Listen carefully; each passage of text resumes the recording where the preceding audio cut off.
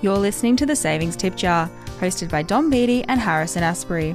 Powered by InfoChoice, your choice of financial news, guides and product comparison. G'day, how you doing? Yes, you are listening to another episode of the Savings Tip Jar podcast, as always with myself, Dom Beatty, and as always joined by Harrison Asprey. G'day, Dom. How you doing? No little tidbit, little mini descriptor for me. I thought about week. it for a second, that's why there was a brief pause, and I was like, oh no, you keep getting offended by... But yeah, no, thanks. Good to be here once again, another week. And I should mention too, it's episode 40, so... coming up on the half century. I know, coming up on the half century. No David Warner here. We're going to make it all the way to the end. So we have another great episode coming up, and a bit of a left of field one, I should say. Outside of the usual realm of what you would consider personal finance, because we're going to be talking about the cost of divorce and the unexpected costs of divorce and rather separation as well.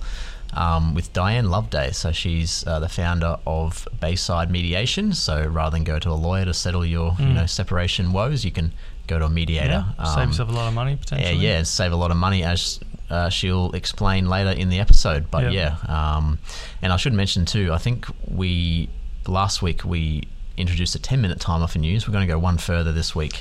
Yeah. And introduce a 5-minute timer. Keep it snappy. So we've got to keep it snappy. You can sense the desperation in our voice to get it done. So first news cab off the rank.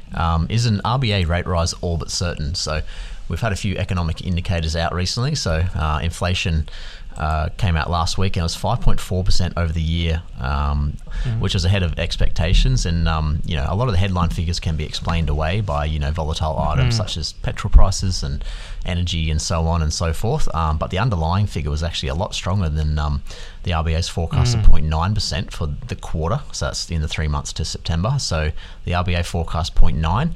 The underlying figure actually came out at 1.2. And previously, Michelle Bullock, the RBA governor, was talking tough on inflation, saying, they're trying to stamp it out. It's a scourge, so on and so forth. But then in less than 48 hours after that, those statements, she declined to mention whether or not that that 0.3% difference was material enough to warrant a change in the interest rate next week on Melbourne Cup Day. Yep. And as well as that, Dom, there's also retail trade, which came out pretty strong.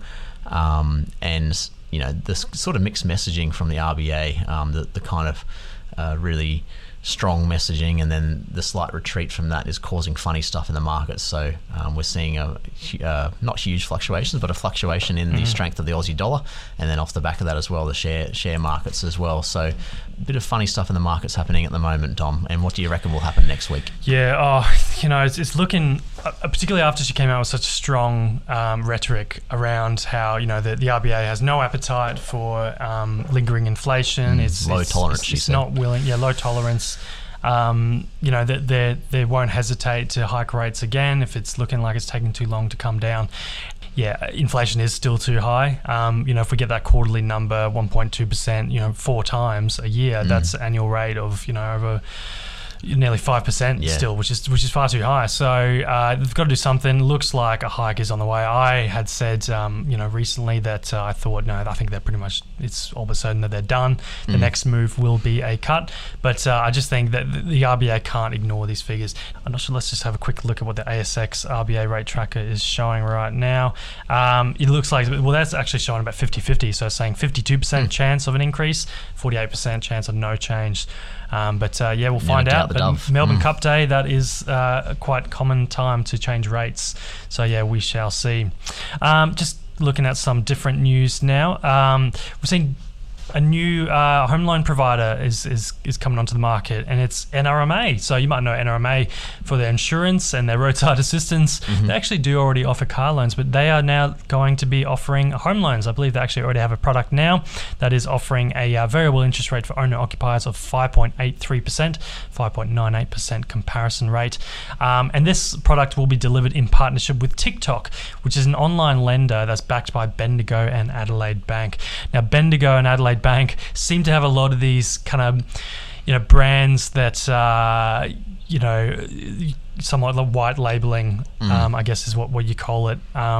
So backed by Bendigo and Adelaide Bank, but on the surface, it's a different brand.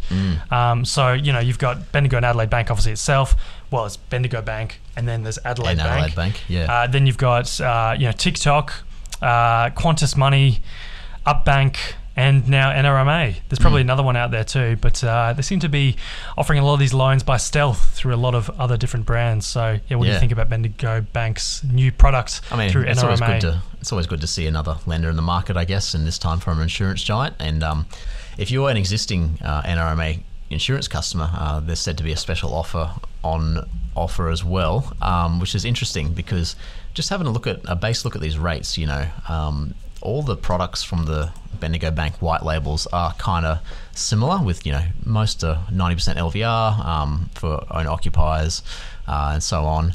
But the rate on NRMA's product isn't that competitive with others. But always good to see another lender come to the market and kind of shake things up and compete with the major banks there. Speaking of major banks, and a nice little segue, announced today at the time of recording, CommBank is set to offer interest-free finance on solar power systems. So this one's by our journalist Harry at Info Choice. So Install Pay is what it's called, is a new CommBank product offering interest-free finance plans for renewable energy products at participating merchants. It allows existing CommBank customers to borrow up to 30 grand, which can only be used for a single purchase. So Dom, it's kind of really coming a long way in the green finance space with Australia's largest bank offering an interest-free product, which is interesting. Yeah, well, I think we've heard a few other people offering similar types of interest-free finance or very low discounted finance for installing anything perceived as green, so whether it's solar system or double glazing windows or heat pumps or whatever. I guess if you're someone who's like paying thousands of dollars a quarter in energy bills, you might think, hey, well, this money could instead be going towards paying down an interest-free loan on having solar panels, and then when it's paid off, you kind of just got almost virtually free electricity. But it's certainly worth considering. It's good to see more of these products on the market for people that are considering solar. I have had salesmen come to my door a couple of times wondering why I don't have solar panels on my roof yet, pointing out both my neighbours on either side have them. Why don't I yet? The old shame asking trick. me how much am I currently paying in electricity bills, and saying, hey, you could be, instead of paying that to the energy company, you could be paying off solar panels for your roof and saving a bucket load. So it's something I've been weighing up myself. Obviously, with electricity prices looking like they're continuing to go up and up and up, I've thought, okay, well, maybe if we just got a solar system, but obviously they are quite expensive up front, 30, 40, 50,000 sometimes. It's always worth, at the end of the day, it is still debt you're taking on, regardless of whether it's interest free or not. So you got to weigh that up. Now, unfortunately, my timer has malfunctioned, so we don't actually know. We've probably gone over time, but just for the sake of it, I'll just play the alarm anyway. There we go. Hope is that the time? Wow. All right. Well, that's the news, guys. Now, earlier this month, and you might have heard about this, there's been a new bill proposed in Parliament called the Closing Loopholes Bill. Sorry. Loopholes? Loopholes, which is said to make Uber 85% more expensive.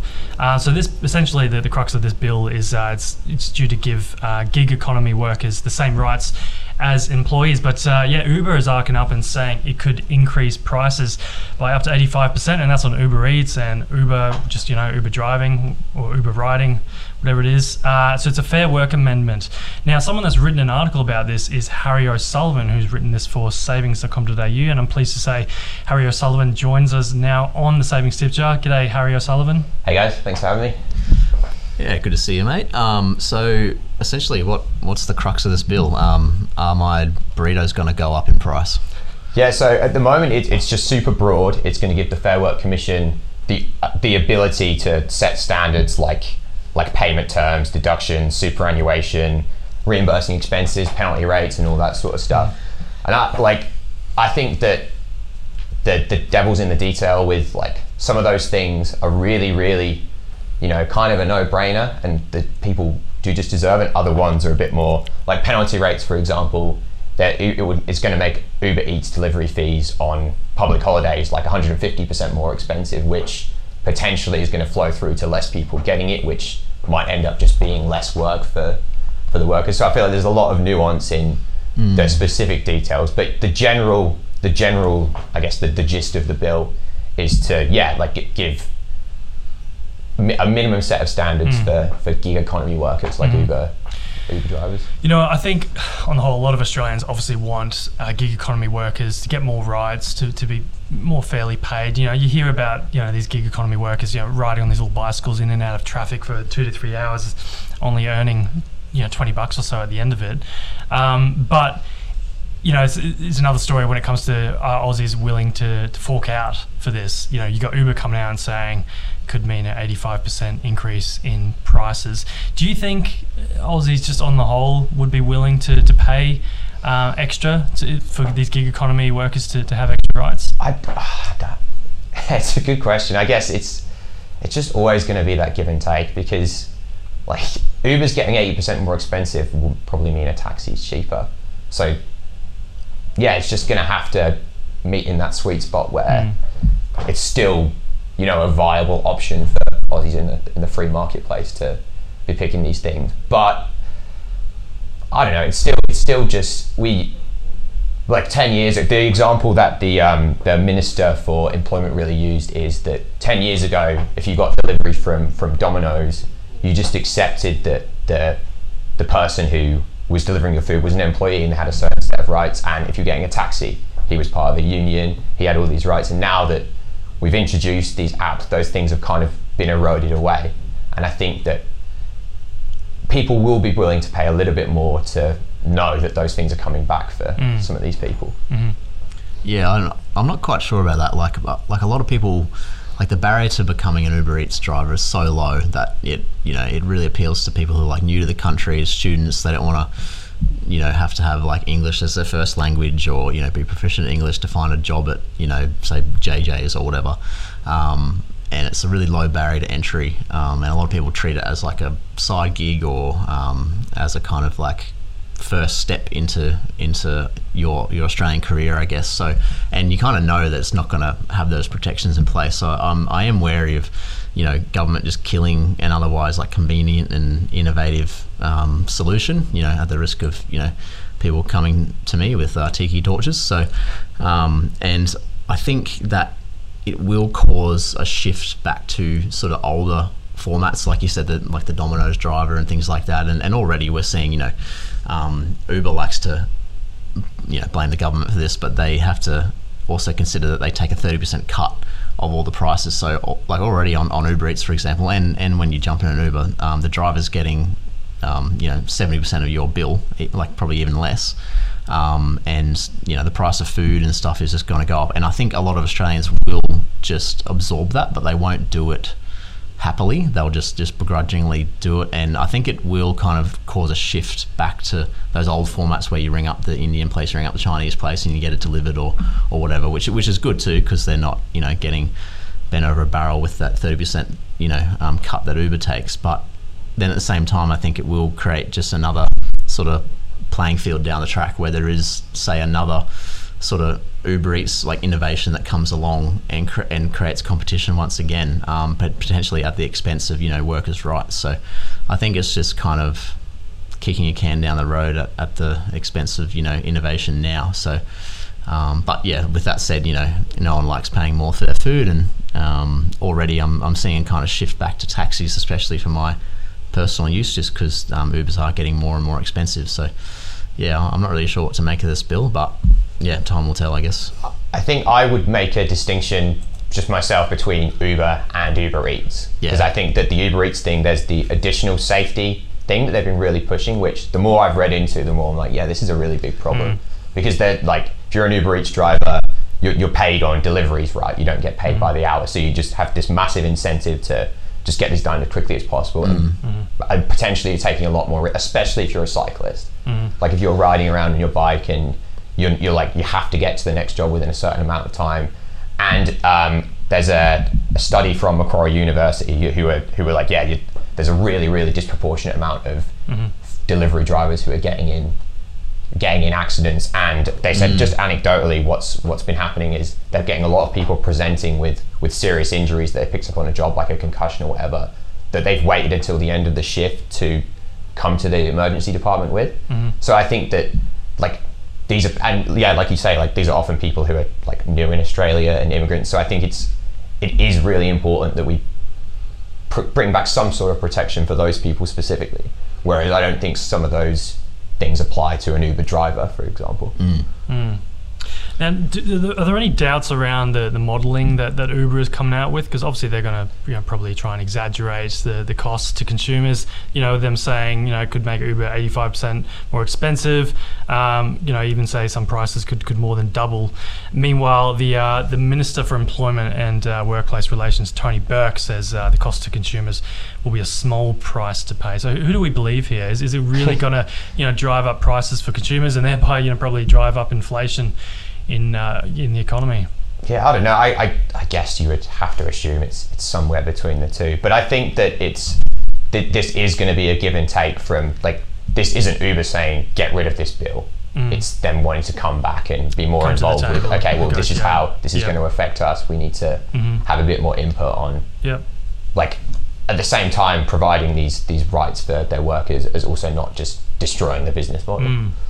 But some of the things that they said was like 1.5 billion in losses to restaurants, which that's probably based on like, there'll be this much less orders on Uber Eats, so the restaurants lose that business. But that doesn't mean that, like, just because people aren't getting Uber Eats, they're still going to be getting their food. I think there's probably some mischief going on with those numbers. Well, yeah, well, I mean, we were talking earlier, just off air, that I think a lot of restaurants actually aren't huge fans of Uber Eats, and it's actually costing them a lot of business with people ordering through Uber Eats rather than directly with the restaurant, because they have to hand over quite a huge share of commission on the sale of the food to Uber Eats, and sometimes they try and compensate. It's good for exposure, but like ideally, if you're conscious of supporting your local business and things like that, maybe find and discover new places on Uber Eats, and then if you really want to support that business and not give Uber Eats a 30% cut, then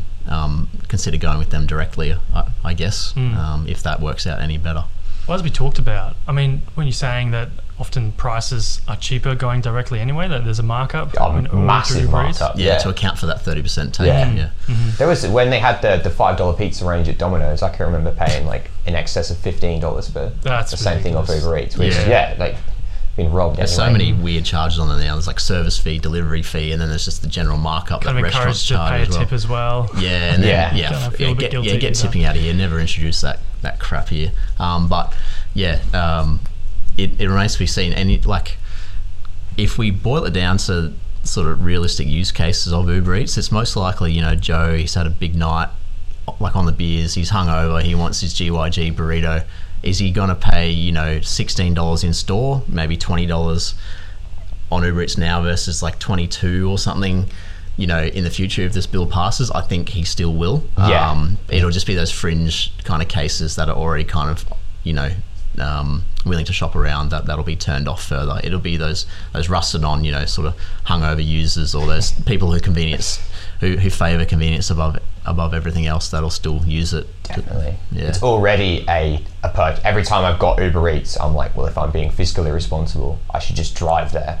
Like there's just the better option, but it's pure laziness, and I think that probably will still apply if it's only a couple of extra dollars added onto that fee. I saw in your story you reported that the penalty rates that these Uber workers could receive could mean that, say, on a public holiday, ordering Uber Eats would be 160% more expensive. So, if the bill passes, which I think it's expected to, a lot of people probably will need to avoid getting Uber Eats on a public holiday. Well, maybe it will end up being that the whole Uber model changes. Like at the moment, there's Uber One, which you can save on your delivery fee. I think probably not the entire delivery fee, but you don't pay that service fee, and it's like a monthly subscription. And maybe that will be extended to you pay a bigger ongoing subscription, but that covers your delivery fees. Yeah. Okay. Maybe that will be, and that would probably mean that the workers are treated more like employees. Everyone's become so accustomed to the subscription-based model anyway. Yeah, There's so yeah, many definitely. things coming out of our bank accounts that we forget about. Which is, what was that thing I signed up for? Oh yeah, $7 a month for this app, that I rarely use. And the subscription fees are always so, like, I have Uber One myself because I worked out and I was like, okay, well, I just need to get Uber Eats like 3 times in a month for this to be worth it. Wow. Yeah. And I think most subscription models are like that. You're like, geez, I pay this much and I get unlimited and it's only the you same look at as- the monthly figure and you don't look at the annual figure and you think monthly, exactly. That's like 3 coffees a month worth. Yeah. That's fine.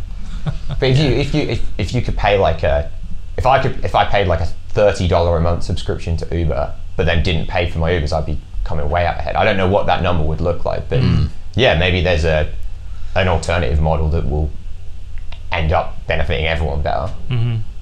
And like everyone has that inflection point, right?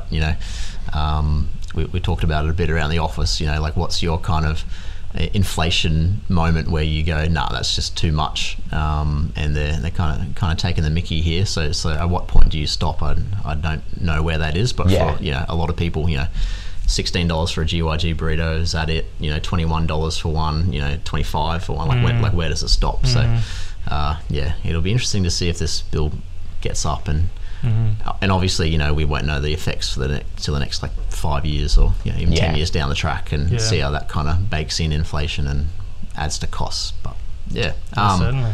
I think that was a good spotlight, Harry. Thanks for your time. And where's your next Uber Eats order going to be? I really don't. I never know till I'm in the moment.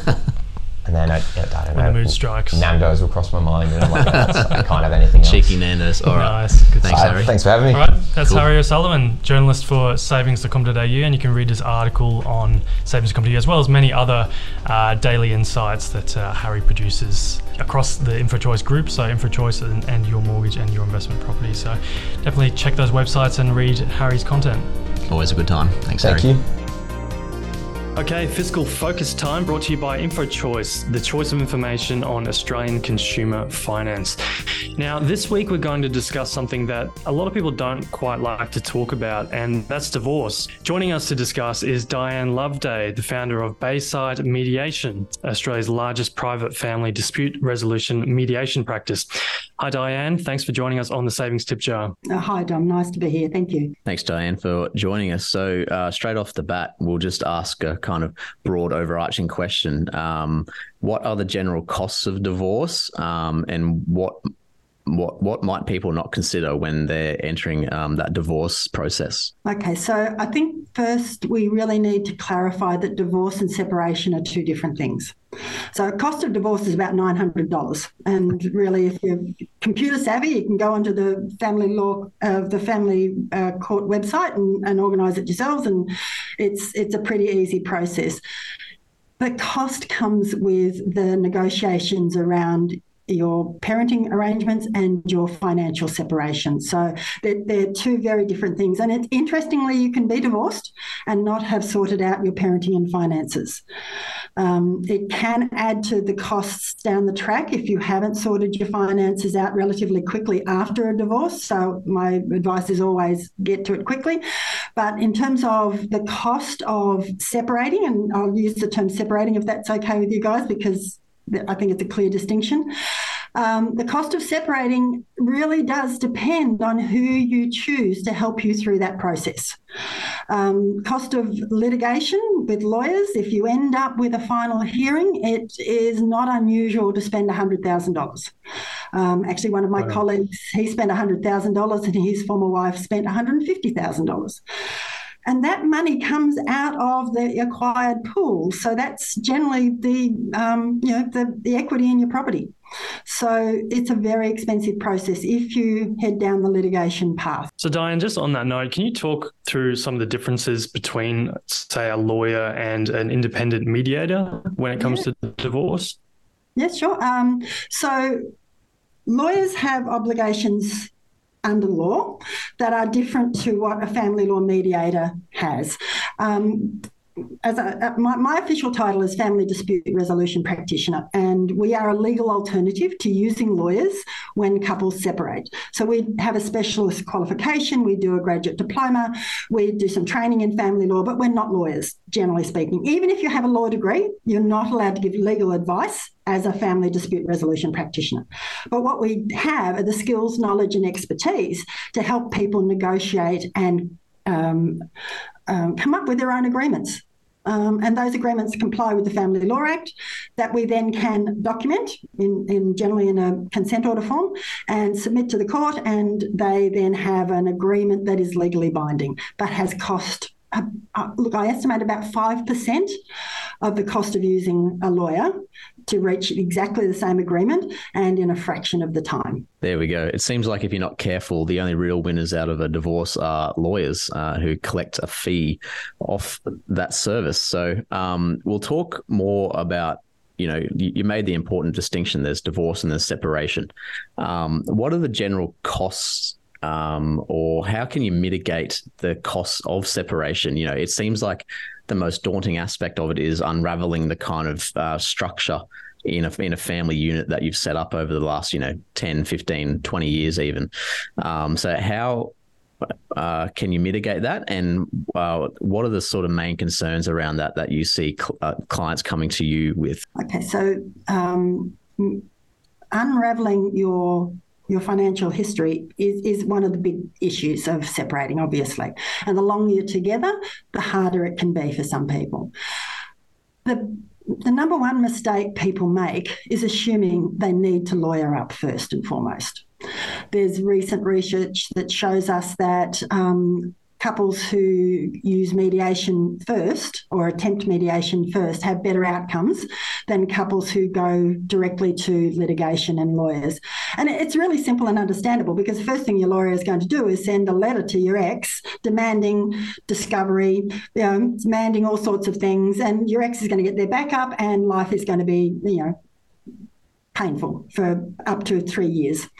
Whereas with FDR mediation, we take the place of two lawyers. So we don't represent either party. We are there to bring people together.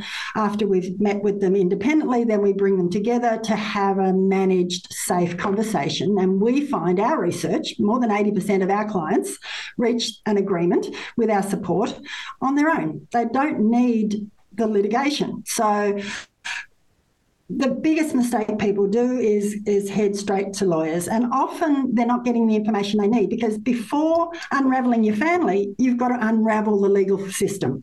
You've got to understand the process, and knowledge is savings. Knowledge is power. So if you can understand the legal process and what are your obligations, what are your requirements under the Act, if you can understand that, then you're going to save yourself a lot of pain, financially and emotionally. And that's what we do. We provide people lots and lots and lots of information around the family law process, and we explain things in a way that makes sense. So we're not lawyers, so we don't use jargon, and we're not charging by 6-minute increments. And so we are, and if you use a family law specialist, for example, their fee structure is somewhere between $700 and $900 an hour. Love it if I could do that, but I can't. So our cost, as I said, is about 5% of using a lawyer. Even if a lawyer was, if we take people all the way through with property and children's matters, it's generally less than $5,000 for both of them. So it's much, much less expensive. Other mistakes people make is to not do research. They listen to their friends and family. And, we all know somebody who's got a horror story about a divorce or a separation, and they listen to those people. But everybody's circumstances are uniquely their own. No two families are exactly the same. I mean, you can't compare, for example, let's say a young couple who are separating, maybe have a house, been together for 5 years, with a family that is 20 years established, small business, totally different circumstances. So sitting with somebody, explaining your particular situation and getting some information. I've got to be careful not to use the word advice. I'm not allowed to give legal advice. So give information that is directly relevant to your situation is the key. So, Dianne, I saw reports recently that there's been a bit of a rise in the rate of grey divorces. So that's divorces of people who are a bit further along in their life, maybe in their 50s or 60s. So I was wondering, with what you said earlier about how, the longer the marriage, the harder it can be to unravel the sort of joint finances.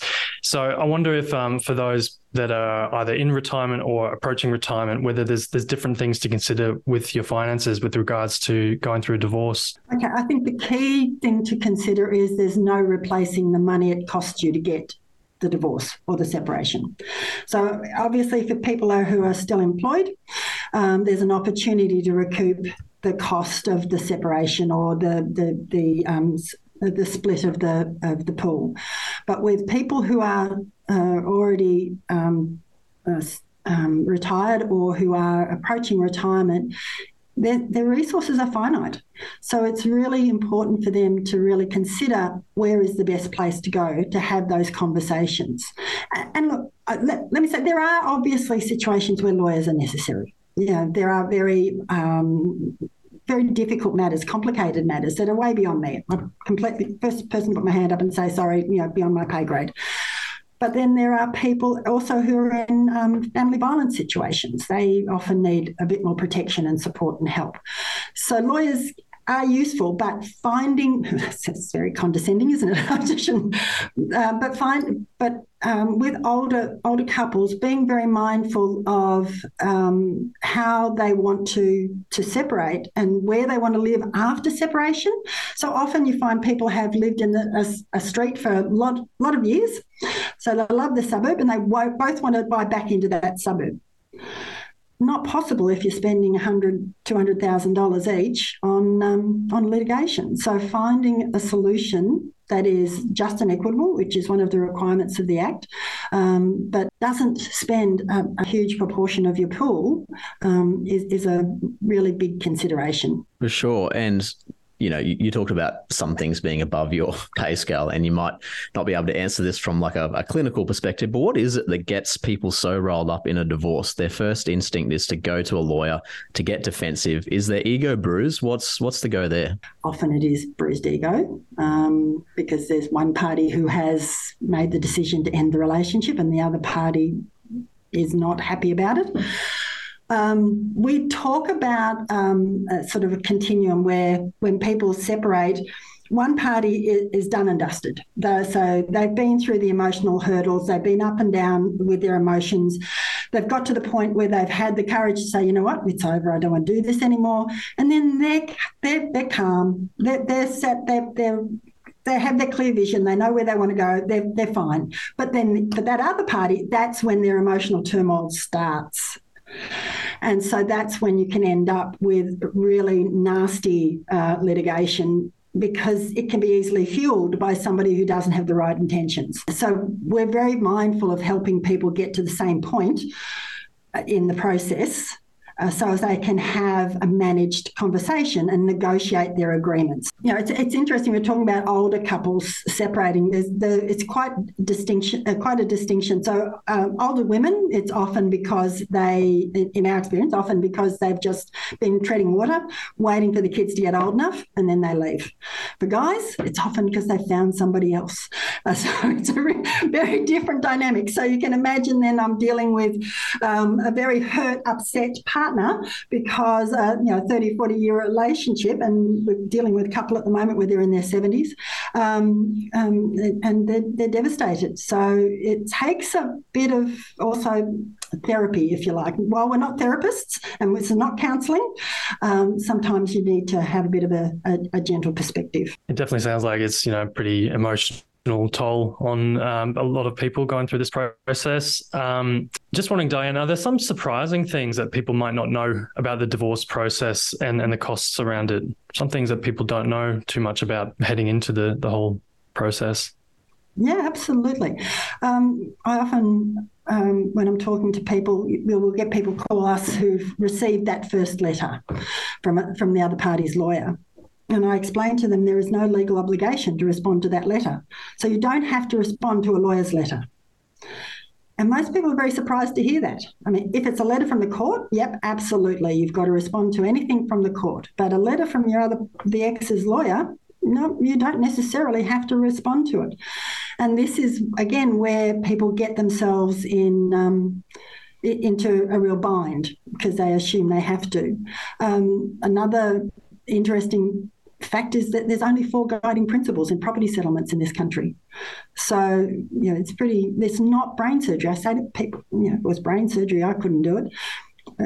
What are the assets and liabilities? What are the future needs? What are the contributions? And is it just an equitable disbursement of the available pool? That is what we all have to use in order to produce an agreement that the court will find acceptable. So it doesn't need to be a nasty experience. Oh, look, I've had people hug after they've made their agreement, had reached their agreement. Not often, but it does happen. But more often than not, people leave our space relieved that they've resolved it quickly and without having to spend a small fortune. The whole legal process, what people don't understand, another one that people don't understand is that you don't get to meet your judge until you're in the thick of it for a year or two. Your first appearances aren't you standing in front of a judge, explaining your position. No, your first experience is just to find out who your judge will be and find out who your registrar is going to be and find out what you have to then do in relation to further your matter down the process. And to get to that point can often take 6 months, 8 months. So, people expect that it'll be a relatively quick process, and very often it's not. For sure. And it's probably not the healthiest way to think going into a marriage, but is it worthwhile sort of protecting yourself? You hear so much, especially on, television from America about prenups and, keeping finances separate. But is all that all for naught when all the family finances are sort of tied together anyway and you have kids and other assets and whatnot? The short answer is yes, but the long answer is most people understand the longer you're together, the more everything you acquire, debt or asset, is considered joint. So the longer you're together, the less validity a document like a prenup might have. If you're going into a relationship and you have high net worth, it's probably worthwhile having a chat to a lawyer and just seeing what you can do to protect yourself. I actually gave that advice to a girlfriend of mine recently. Yeah. And I know that, the longer they're together, the less validity that document will have. But to protect yourself in the short term, I thought, what can it hurt? Obviously having children changes everything. The moment you have children, and there's also the concept that you can't sign away your rights. So even if you create one of these documents, you don't it's not necessarily going to create for you the solution that you're hoping for. I had a really interesting situation where a young woman came to me with a format for a prenup. Her fiance, they're days away from this marriage, the fiance had gone to his lawyer and got this document created. Now, for them to be valid, you've got to have 2 lawyers check them and both lawyers have to sign off. She couldn't find a lawyer who would sign it off. So a lawyer who knew me sent it to me to see if I could help them negotiate an agreement that would be more useful to them. Ultimately, I spoke to her, then I spoke to him, and he just was not going to be. I'd be very surprised if that marriage actually went ahead because he did not like the information that he was given, because it just was incredibly one-sided. And the moment they had children, all of it would have changed. And that's why they were marrying. They both wanted children. So, you can't hoard property because you're getting married. It just isn't going to happen. Sorry. And I guess just like anything that involves, people and relationships, there are challenges. But I guess, for our listeners, it probably is a relief to know that there are things they can do to help manage the process a bit better and utilize services such as yours. It's good to know that that's out there to help people. Dianne Loveday, thanks so much for your time on the Savings Tip Jar. I really appreciate your insights. Thank you for having me. I've really appreciated it. And I hope I've been a help.